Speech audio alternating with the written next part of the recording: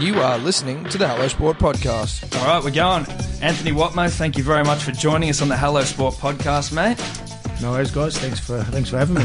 Two-time Manly Seagulls premiership winner, Origin player, Australian player, now retired in the restaurant game. How's life going in retirement? Yeah, it was good. It's going very good. I thought I was done with these. I thought I'd just slide off and people would forget about me, which would have been ideal. But I guess there's too much history there to, for now anyway. Hopefully in a few years I can just relax and not have to worry about doing these. We'll start just in the early career because we want to sort of talk to you about everything. But you grew up in Narrabeen. Is that correct? Played for the Narrabeen Sharks? Yeah, correct. Narrabeen was fun back then. Yeah. It was just all rat bags running around, not like today. There was no video games or anything. We were just little hood rats running around and terrorising people, and the way the world used to be. Yeah. Always wanted to play for Manly? I never wanted to play for anyone. Really? So league wasn't really a... It wasn't. It wasn't high on my agenda or anything. I sort of just played it.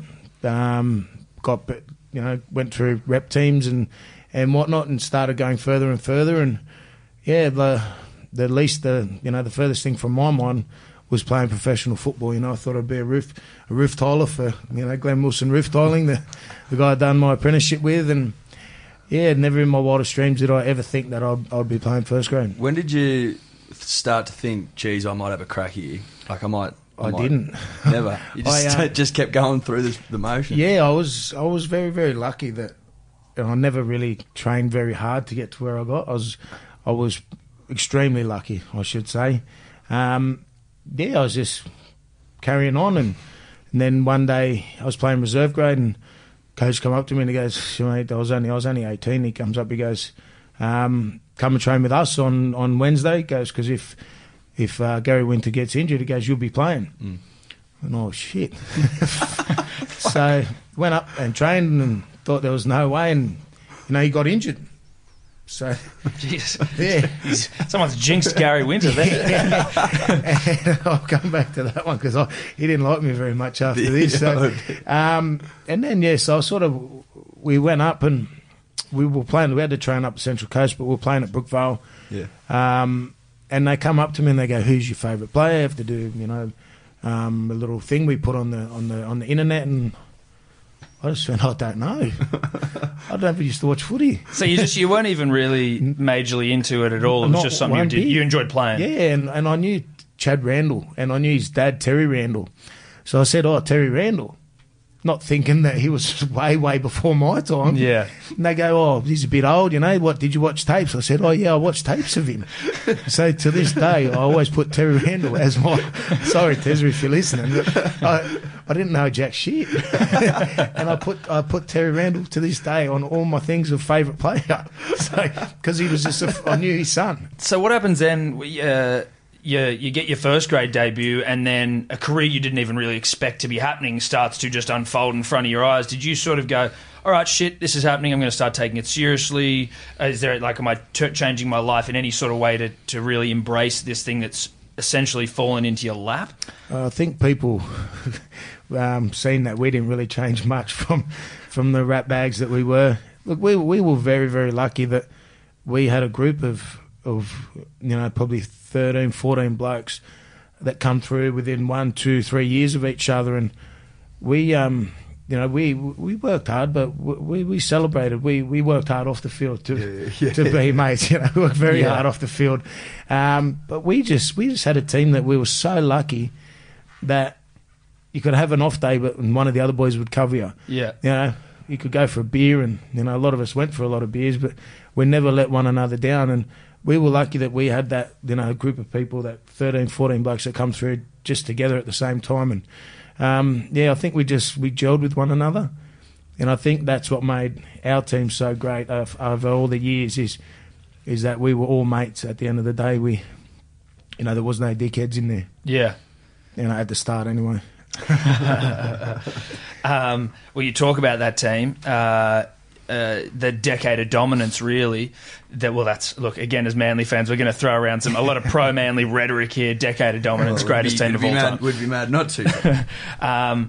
So I just want to know, because you said, like, as you were saying, it sort of was a team that was, you all sort of came through at sort of similar times. How was it going from a team that wasn't very good or was young, just to like slowly rising through the NRL ranks and then becoming these powerhouses? What was that experience like of sort of, getting better every year, and then you're up there and you're playing finals, you're contending for the premiership? Yeah, it was, because I think it was my second year in. It was, we were trying not to win the wooden spoon. Yeah, and which Manly's never won. Which we never Did won. they talk about that? Like, yeah, it was. Can't be the first team to win It was the a spoon. big deal, and I think it was maybe Sharpies last year before Desi come in, and we were battling. Our club was going broke.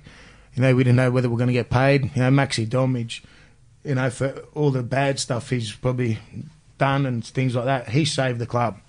He spent $12 million of his own money to make sure Manly survived, and to see like that and to build up from nothing, which we were like a week away from being bust. We were a week away from getting the licence taken away, from all reports that we were getting told, to, the next year finishing another 2 places up, and then another 2, and then we're in the 8. And then the next year we're in, but I think we made like the major semi, or we made the grand final. It all happened just sort of one year after another, just, a little bit more experience, a little bit, the next guy coming through, just Pete, the Stewart brothers, Maddie, Jamie Lyon came, Matty Orford, Stephen Bell, and then it sort of just, peaked, and I can't explain how good it was. It's a blur. A lot of people ask me, what's your favourite memory? And look, the grand final is always massive, but like the young days was just too much fun. We just had a lot of fun, and a lot of it's a blur, except the big thing. But we enjoyed everything about rugby league, and we enjoyed it. We enjoyed it off the field, and I think that's why we were successful on is, we had a really tight bond. Yeah. Whether or not you can do it nowadays, it's very questionable. I think with phones and social media and media in general, they want to go out and have a good time. They understand that players, like the media, understand that players need to go out and have a good time, but it's also their duty to report them if they fuck up. Yeah, they can't. You can't have it good both ways. So there's a fine line there. I think if you let something consume your life, it will eat you up and spit you out. Yeah. And rugby leagues it can fuck you mentally. If you're not tough enough, you won't play rugby league. You might be the greatest player, but you won't succeed in rugby league because it's a nasty world out there. People want to hem you, the tall poppy syndrome, and you just got to be able to deal with that. And for me, the best way I dealt with it is, as soon as I finished footy, I walked away and I didn't think about it again. Yeah.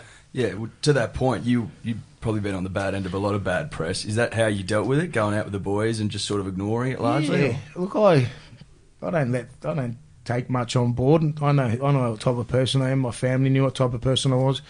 I had this, sort of image that I was this fucking nightmare of a person, but mate, most of the stuff I did on purpose, to be honest, to see how far I could push it. And people might think that I'm talking shit, but I'm really not. I used to get told not to go to the cross. What would I do? I'd be first one into the cross. I'd be getting phone calls from a manager going, mate, he knows you're in there. I said, no, I was at home. Because he knows you were there. I said, mate, I'm at home. I said I was at home at midnight when I left Shore Club at Manly at midnight. And he'd know blatantly that I was in the cross. But I just said, mate, it wasn't me. And because he didn't want to give his source up. So I just said, mate, who's your source then? Tell me. I said, it wasn't me. Show me footage. Show me something. Yeah. And they wouldn't give their source up. So I kept doing it. Just to try and figure out who was giving me up. Because I had people like, obviously Desi knew a lot of people at the club around. And so obviously the same people that I thought were asking me to go out for a beer with them, they were giving me up. So he didn't give up his source, so he got to give himself up. You couldn't come at me unless you had a, unless you said, mate, he was there with you. He never gave him up, so he knew I was lying. But I knew that he couldn't call me out on it because at the end of the day, he'd lose that source. What sort of relationship did you have with Desi? What's he like to work? Because, there's so much spoken about Desi as a coach. How was he for you guys? Do you think his perception's different to what he actually is like? Oh, 100%. Look, Desi's a weird character. Everyone knows that. Like, things that go through his head don't go through a normal person's head. But the good thing about Desi is he would listen. He surrounded himself with probably smarter people, not mentally, not out there people like him, like football brain people, and he always listened. To me, that was a sign of a really good coach, that he would always listen to the players, he'd listen to the people outside, and he'd never let his ego get in the way. And that was Desi. Like, he'd come up with some twisted game plans and some weird stuff, and Glenn and Brett Stewart would just go, mate, that's not going to work. And he'd go, all right, and he'd go away, give him a minute, and he'd look at it all for what it was. He'd look at their points, he'd talk to the other coaches, but that's what made him a great coach, I think, is he had strong play grip around him, but he had an even stronger, coaching staff that would listen, that would be up front with him, whereas a lot of coaches they try and live and die by the sword, and you can't do that. Like if you're the smartest person in the room, you're obviously the dumbest person in the room, because if you can't take outside help or influence, you're never going to succeed in life. And I think that's where Desi excelled, and not many people know that, but that's his, to me, being his mate, that was his greatest asset that I could see. You said before, Glenn and Brett Stewart, like, mate, that won't work. You use those two as an example. Did a lot of stuff run through them? Were they sort of the leaders of the team? Everything. We sort of had our senior players group was, myself, Jamie Lyon, Matty Orford, Jason King, the Stewart brothers. But football brain-wise, they're the two, like, they're geniuses when it comes to football brains, and you could tell the way they played. Glenn was the best player I've ever played with. Really? Yeah, bar none. He's the best I've ever played with, and I'd watch him do things on the field, and I'd just go, fuck. Yeah. Why can't I do that? We play the same position. He's just throwing eight person cutout pass and set up the winger, and I do one that goes into the fucking crowd. He puts a kick in and it just goes perfect. Mine goes through the scoreboard. He was, for a big guy, he had so much finesse and he could subtlety. You wouldn't know what to look at him. Nah. God, he's a fucking lump. He's got hands like these bottles, like big sausages fingers. But he had such soft hands. But he ran that whole team. So tactically as well, quite gifted, both of them. It was all them. Jamie Lyon and Matty Orford to a certain degree was a big one. But when it come down to sort of picking the plays and coming up with plays, it was always Glenn and Brett. They come up with pretty much everything. They would do it. And then, like, it would be up to them to show Matty how to throw that ball. Because they would, like, Matty he was a great player. Yeah. But he was very erratic, 2 out of 10 would hit the mark, the rest wouldn't. They would be all up too high, too low. 10 out of 10, Glenn would hit the mark. The ball would land in the right spot, and he would have to sit and watch him do it, and then we'd go over the other side and do it on our side. So, yeah, like, to have people like that, you can get intimidated by people that are better at footy than you. But Desi he accepted it. He listened and he watched, and he let people outside have an influence on him, and that's a good sign from a coach. Yeah. Obviously, 2007 we can forget about quickly, because we essentially, and I say we as Manly fans. No one won the grand final that year, did they? Exactly. No one won it, except maybe Manly. 2008, probably the greatest day of my young life. 40-0. Obviously, no one saw that coming. That result. How was that day? Yeah. How was the build-up even? Because that's like... It was close to the second half. It was only... It was 8-0 at half-time. The build-up. Look, we were so confident all week. Like, you see us... If you watch the footage of... I think Gus is talking. No, Rabs is talking, and we got our little huddle, and we're laughing. And then Gus goes, "Oh, someone's cracked the funny in the middle there."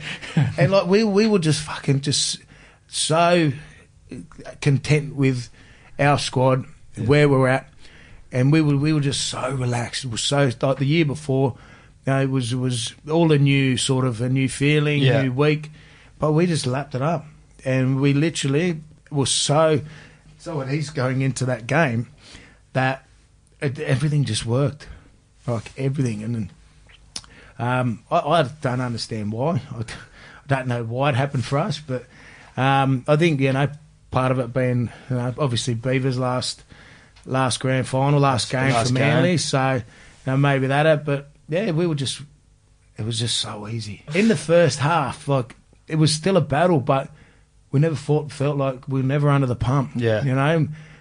We just had so much pressure on them. And look, a big thing, we used to run this one play, and this is why it was supposed to work for us that day. We were supposed to run this one play, and then all of a sudden we seen Melbourne on the news.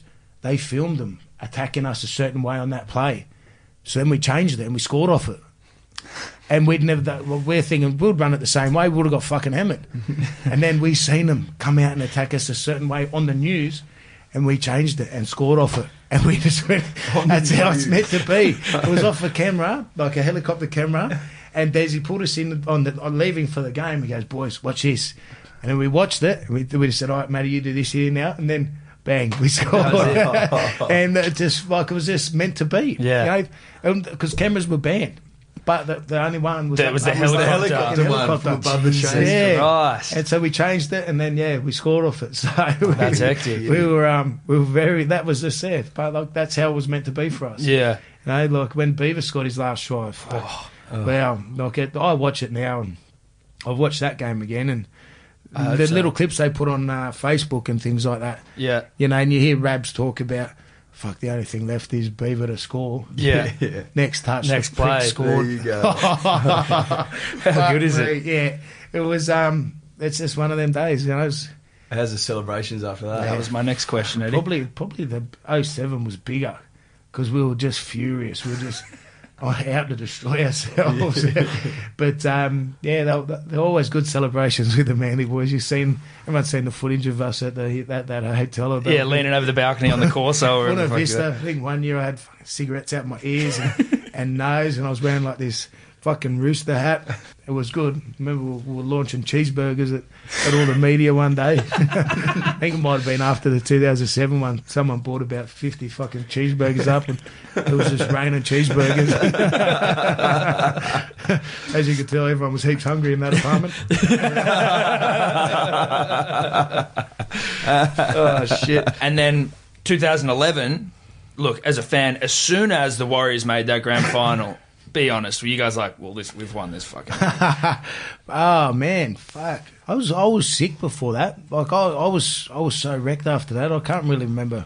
It was all just so hard on my body. And it was all the Desi shit and stuff like that. And, mate, I was fucked. I even went home and had a sleep after the fucking, our little do back at Miramar Gardens, I think it was, up at Terry Hills.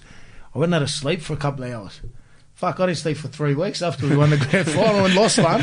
And then, I was just, so it was a little bit, I don't know, I suppose it wasn't as wild as the other ones for me, but everyone always, they asked me afterwards, how does it compare?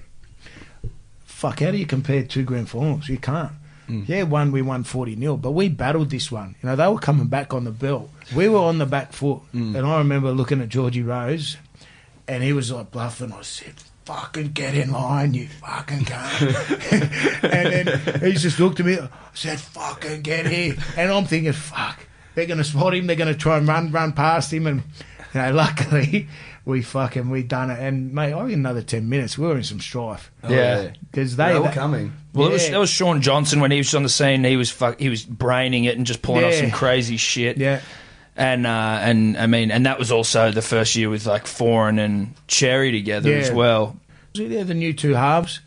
Sort of had no experience. Early semis. I think, was that their first year? It was Foran second, I think, but it was definitely Cherry's first year. Yeah, because then he turned into a fuckwit. Nah. Can they sue me for saying that? No, I don't think so, mate. I think that's it. If it's an opinion. That's definitely an opinion. So Des left. That was sort of, I mean, was that for you guys, you weren't upset with Des, were you upset with the board for that happening? No, Des left on his own terms. Right. The way Des left, it probably wasn't the best. From what we found out earlier. It was a week after the grand final win. It was the week after, but the way it happened is he blamed everyone. If he had just said, fuck, been offered $1.5 million, I'm going. We would have said, good, go. Yeah. But he blamed everyone else. So we sort of, as players, were furious. So we sort of went, fuck, we'll go against we'll attack them now. And then what we found out in the aftermath is what Desi's Desi. He's always going to look after Desi. He'd agreed a long, long time ago and actually tried to stay at Manly because they'd offered him more money, but in the end couldn't. But the way he went about it, he sort of just burned a lot of bridges. Yeah. But we all know that's Des. No, like I know certain players won't speak to him again. Really? Yeah, but that's them. I've got no issues at the end of the day. So you're still all right with Des? Yeah, but I haven't seen him. I haven't seen him since he left. Yeah, wow. So, look, I hold very little grudges in life. They just weigh you down too much. But, so that's how the Desi situation unfolded. And obviously Tubes comes in. And then is that sort of where the problems started emerging then between, like, within the playing group? No, it was more the board. Okay. Board were showing favouritism. One side of the board was in charge. It was Quantum back then. They sort of loved the younger guys. They seen the younger guys coming through. And specifically, who was it? Oh, there was a whole range of younger blokes, but they really took a liking to Cherry Evans. Yeah. So after 2011, Desi left. And so I sort of heard whispers through, well, it wasn't whispers, it was on the back page of the fucking paper. And we had a team meeting. So I told Chezza to stay back. And he sort of, and I said, mate, what's this we hear about? I'm reading the papers. He goes, mate, I said, mate, you just signed a fucking 4-year deal. I said, you turn up to training. He goes, no, my manager told me not to. Told him not to turn up to training? Told him not to turn up to training, not to give a fuck about the boys. And I said, mate, I've looked after him. Took him, gave him whatever he wanted as a kid, always made sure they didn't want for anything. And so I said to him, mate, you know what we've sacrificed to stay together, to be successful. Your time will come. You got 4 years. I'm not signing him for 5 years. He's a fucking idiot manager. Said they'd signed this $50,000 deal because no one thought he was good. Yeah. And then, so then it sort of come out. Then I went to him. I said, mate, you know what we've sacrificed? You know that, your time will come. And he just looked me straight in the eye and went, nah, not turning up. So I just went, fuck you. So I walked out, went to Tubes, said, mate, don't give him any money. I said, you've got him by the balls. If he doesn't turn up, fine him. And Tubes just succumbed to the board. Next thing we know, he's up around the $500,000 mark after being on $50,000. So that's where, that's sort of the board. Tubes stopped worrying about the players and started worrying about his own back, which... Because the board wanted Cherry Evans. The board wanted Cherry Evans. If you're a coach, you want a player, you get him. That was Desi's motto. Yeah. He got every player he wanted, and the board listened. And then Tubes chose one side of the board over the players, and that's where he lost me. The fact that you're identifying how integral the Stewarts were to the game plan. Obviously, they were in leadership groups. They were, along with yourself and a couple of the other boys, the heart and soul of the club for Manly for 10 years. It's not hard to understand or not hard to see how when they let Glenn go, that's the beginning. That was the beginning of the shit hitting the fan. That's the beginning. That's not many people know this, but it was 2000 and might have been 2012, 2011. Me and Glenn were both off contract. I was out. I was going to Melbourne. To Melbourne? Yeah, really? Believe it or not, they after the wars, they'd offered a deal. Might have been Melbourne. Fuck, there's a head going. I don't think it might have been someone else then. But then Glenn was going to St George, and I was over in England on a kangaroo tour, and get a phone call from Gifty, and he goes, mate, what are you doing? I said, mate, I don't know. I said, I got no idea. He goes, look, everyone thinks me and Brett play our best footy together, but he goes, me and you play our best footy together. He goes, I watch you do something. He goes, I want to do something better. He goes, you see me. He goes, mate, you can end up over my side. When I say to you, let's fucking kill this bloke. He goes, first person I do is call you and you straight over, and we do everything together. He goes, mate, I've been offered shitloads to leave. But he goes, if you stay, I'll stay. I said, Wow. mate, I'm staying. He goes, I'll ring right now. I was over in England. But Glenn goes, I'll ring the club right now and agree. And he did. Jesus. I rang the club that day and agreed. And for Glenn to sort of get shown the fucking door was that was a slap in the face for all of us that had sacrificed to stay together. Look, I paid to get out of the club, to be honest with you. And I paid $100,000 to get out of that place because I didn't like how they treated everyone. You know, we understand that people have to change. Clubs have to change. They have to move on. But Manly would have had another 10 years of success, albeit if that side of the board wasn't in charge.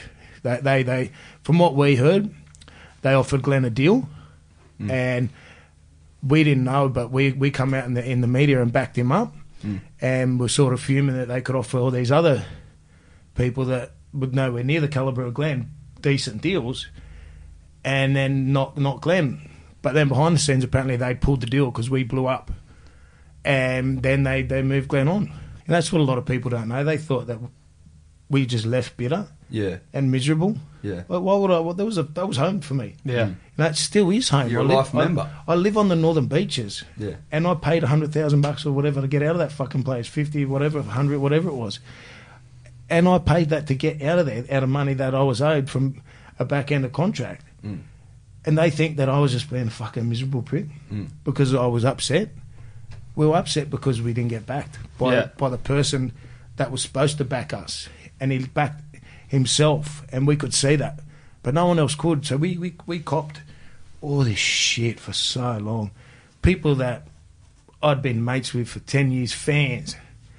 And they just sort of fucking they just were so off us. You know, and I didn't want to come out and fucking burn the club down. I just wanted to leave. Yes. You know, I just wanted to go and just forget about it, you know, as best I could. And now, every little thing I said, they took and they fucking blasted it. And like all I said was something about Brad and Twos and how different they are. And it was all over the papers, and I had fucking ex-Manly greats coming out going, fucking shut your mouth, this and that. Yeah. I was like, fuck, let me bump into you, you old fuckwit, and let me tell you my side of the story. Yeah. You know, don't be a rent-a-quote and come and fucking spray me when you don't know what's going on. You know, you're getting told one fucking thing. Exactly. Well, I think that everyone just saw that, you know, all the greats that underpinned the dynasty, like yourself and the Stewarts, sort of, you know, leaving the club or seemed bitter about the club. So everyone automatically assumed that it was you guys that sort of were bringing the club down, whereas you were standing up for what you saw to be right. Well, it's not. Yeah, to a certain degree. We expect your coach to back you as a player. He wanted the player, and then chose himself because the board was in control and they could fucking get rid of him. You have to piss your board off because you have to get things from them that they don't want to give you. But what type of fucking coach lets a board pick his fucking team? Yeah. Yeah. So these people had never played footy in their lives. Exactly. Yeah. Exactly. These were fucking quantum. They'd never picked a team in their life, but they all of a sudden seen the golden egg that they thought was The young up and the comer. almighty.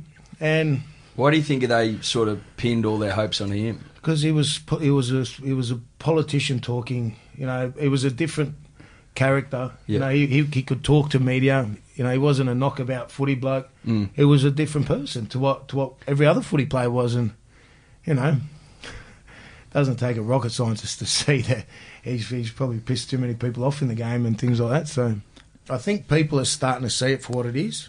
They thought we were the issue, and then we left. The next year, Twos was the issue. Then they got rid of him. And then all of a sudden, poor Jackson Hastings, who's been... Look, I don't really know the guy. I know that people have different opinions of everyone. But they sort of fucking... Because Cherry Evans didn't like him, they fucking bullied him into a corner, which was pretty poor on the club's behalf. I think I got a big rap on Trent Barrett. I think he's a great coach. I think he's done everything right at that club except that decision. Coming out and isolating a player like that, I thought is the only shit thing he's done at that club, and he's done some great things because anyone else wouldn't be there. He's a man. Like I think he's got a lot of integrity as a coach. I know him, but you know, if I give him a rap, and I can't rap him on that, is the one thing I can't. But Cherry Evans was in the thick of it then. Yeah. You know, it's only so much one person can be involved before people start to realise, hold on a minute, maybe we're barking up the wrong tree here. I think you know, it's him not getting into the Origin side sort of is an indication that perhaps he does rub people up the wrong way. His cards are marked. Yeah. Look, people are going to hate me for coming out and saying this, but people have to know at the end of the day what the real situation was. Now, I didn't ever want to speak about it, but mate, there comes a time when I feel that I had to. You know, like I didn't even want to do any of these podcasts again, and until a mate asked me for you guys, and I thought, you know what, fuck it, I'm not going to hold on to it anymore. I seriously hold on to that every day, and that's the only thing that has stopped me from letting go of everything. You know, because I haven't told my side. I haven't told the side from the real side that people didn't get to hear. Now, they've been told many different things and read things that didn't, but I feel a weight lifted off my chest, really. I'm being honest with you. Like, I've just been holding on to that, and I've always said, fuck, do I say something, do I not? And what better time with you guys? Have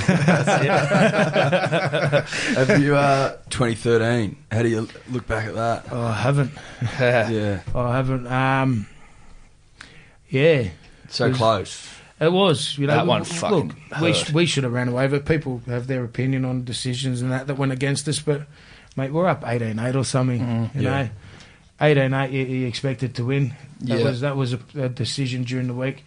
As well, that was another poor decision by someone in charge. That, like I was saying to you before, a good coach listens to people.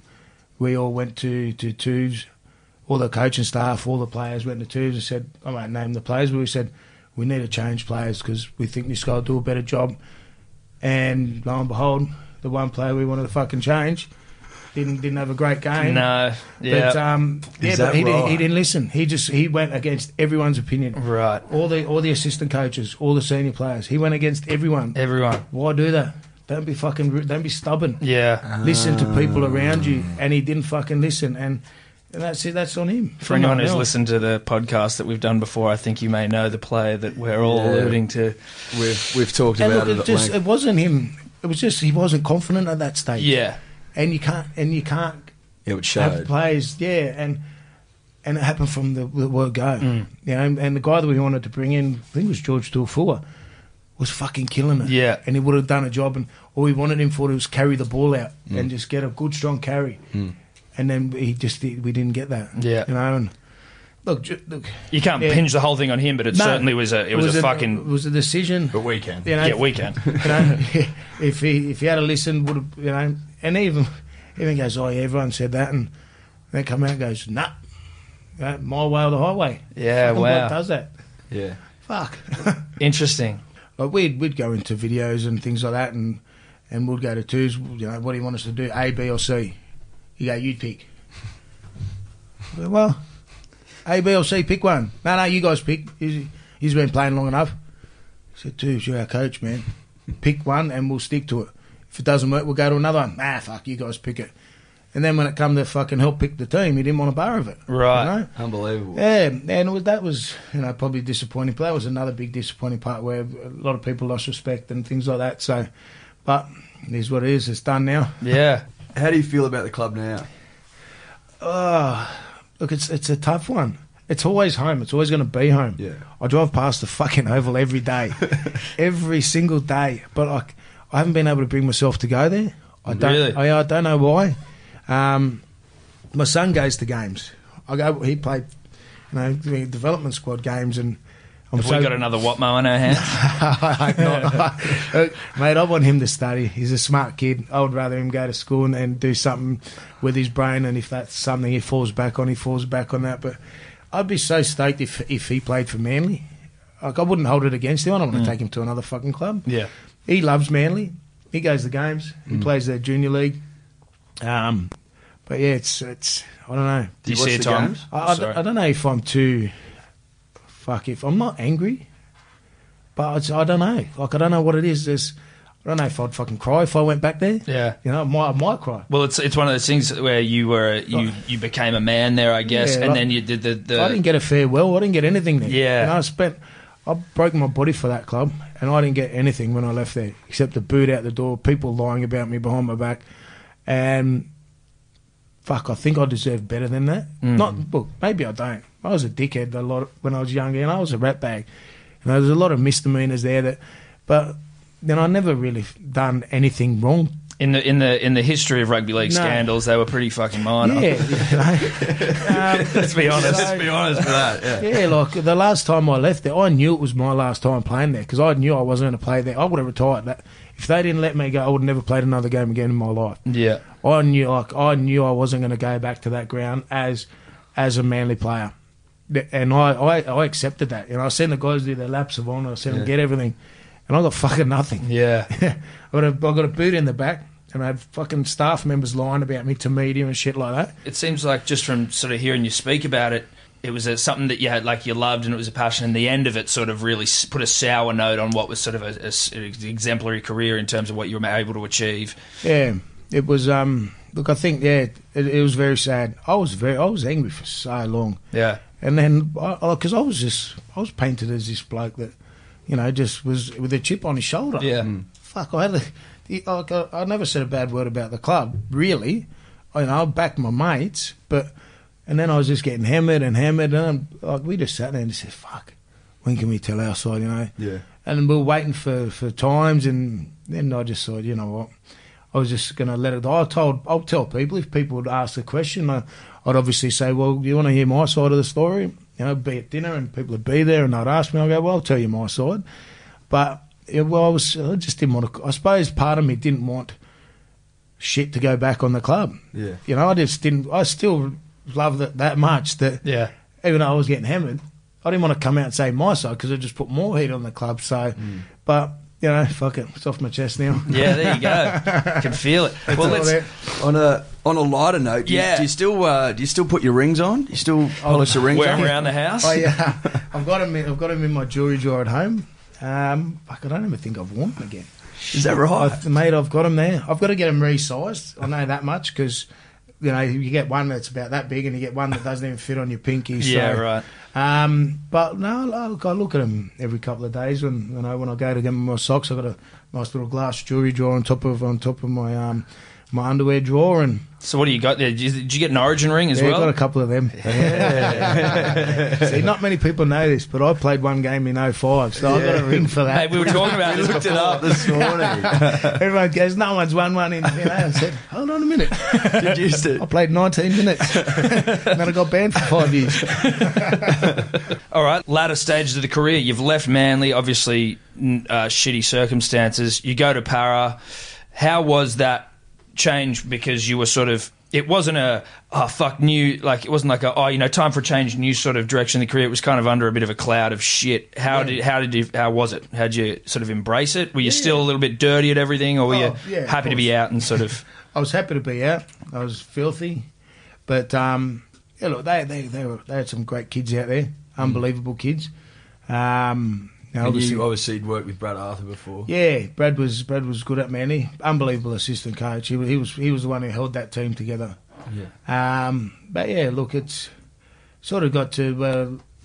Mate, I was lucky that last injury really really fucked me, and give me a chance to retire, and I could have played maybe one more hit, might not have been able to walk again, but I was lucky enough to that sort of got me out of there. Because if that didn't happen, who knows how the mind would have fucking working, because it was just tough. It wasn't home. Leaving at 5 a.m. You know, as much as I love driving, it's my fucking peace of mind to get out there and just sit there and just look. It was fucking cold. It was bit of a chore. It was always fucking dew on the ground. It was always wet. There was no beach, and then I'd drive, and it just sort of it was different. It was a forced change that wasn't necessarily exactly something where you were really enthusiastic about. And so look, it's all part of life. I played my 300th game out there. Yeah. Was that a bit bittersweet, or was that? It was fucking very, very strange. Yeah. Look, even every day, every game was strange because It wasn't home. I was home for so long, and that was our home.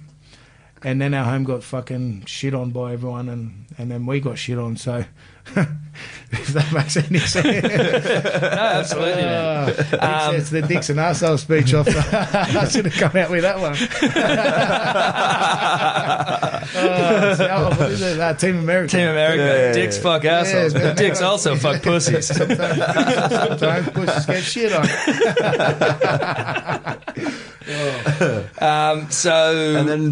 And then retirement. So you're in the restaurant game now. You're liking that? Yeah, Different well, change of pace? I built that place 5 years ago with my business partner. Yeah. So we built Tokonoma, which was offshoot to Toko in Surrey Hills. Used to be next door, and then I was only a silent partner. And then probably 8 months ago, no, longer than that, probably 12 months ago nearly, he just sort of said to me, he was down in Melbourne with one down there, and it always done well, but it never kicked. And he goes, look, there's 3 options. He goes, we'll keep doing it. We keep partying, spending all our money partying there. Goes, otherwise we shut it down. He goes, we move this. And then he goes, you take it. You run it, it's yours. I'll be he'll do my role as, behind the scenes sort of thing. And I just said, mate, well, fuck, I don't have to tip any more money into another business, and I'll get a wage. And then, so from early Feb, it's been fucking unbelievable. It's been absolutely beyond our wildest, the way we planned for it. We planned to sort of be, hurting a little bit now in the colder stages, but it's just been going gangbusters. Never in our wildest dreams did we think it would do this at Christmas, what it's doing now, and it's just because it's a fun place. With a lot of it's young girls, and it's either young girls or older people, but the music pumps, the food's phenomenal, and you just have fun. You don't have to worry about the table next to you listening to what you're speaking about. It's just all about getting in there and fucking having a few drinks. What Sydney used to be like. Yeah. Sydney got very stiff for a very long time, and we it's very loose in there. It's good fun. You'll have to come in and check it out. 100%, mate. We'll come down. Mate, it's just what Sydney used to be. Yeah. We crank the music. Just fucking at the end of the night, if people want to get on the table and dance, they get on the table and dance. Yeah. You can't do that. No. Yeah. You can't do it. Not at all. It's but like it's just what dining should be, and it's not expensive. You can come spend $30. If you spend $100 a head, you're fucking drunk and you're out, but you're full, So the price point, it resonates with a lot of people. Yeah. If you spend $50, you feel like you've spent $100. Right. So you feel like you're getting something out of us. Is at the end of the day why people come back. We get people come 2-3 times a week. Is that right? Yeah. Where's it located again, sorry? So just on... it was in Surrey Hills, and it's now in so now it's its address is Bridge Street, 44A, but it's a corner of Loftus Lane and Bridge Street. Okay. You just look for a little black door. It's very... Okay. It's Tokonoma? No, now it's Cubby's Kitchen. Little black door. Just look for the little black door. It's it's a hidden gem. Mate, we'll be there for sure. 100%. Mate, I think that's it. Thank you very much. Thank you very much, mate. It's been awesome. No worries. Thanks for letting me fucking feel about 100 pounds lighter for getting that off my chest. So. Yeah, that's all right. Our therapist fee is... no doubt people will be fucking blowing up my Twitter and fucking Instagram and that, but... I've had my say, mate. Well, that's it. Like, it's been a long time, and the perception has, even as a Manly fan, not that I've held any perception about you personally, but the perception about what went on it's always put those legends, that core group of guys, in a bit of a sour light. Yeah. And none of you have spoken. I haven't heard anyone sort of come out and sort of at least just say their piece. So really appreciate you shooting the shit with us. No worries. Anthony Watmo, thank you very much, mate. Thank really you, mate. appreciate it. Cheers, guys. Thank you. Could you two just not talk anymore? Find your super savings at the sale of our century, like our gorgeous ruby and diamond bridal set, now yours for only $1,299. T's and C's apply. I shop on a spaceship.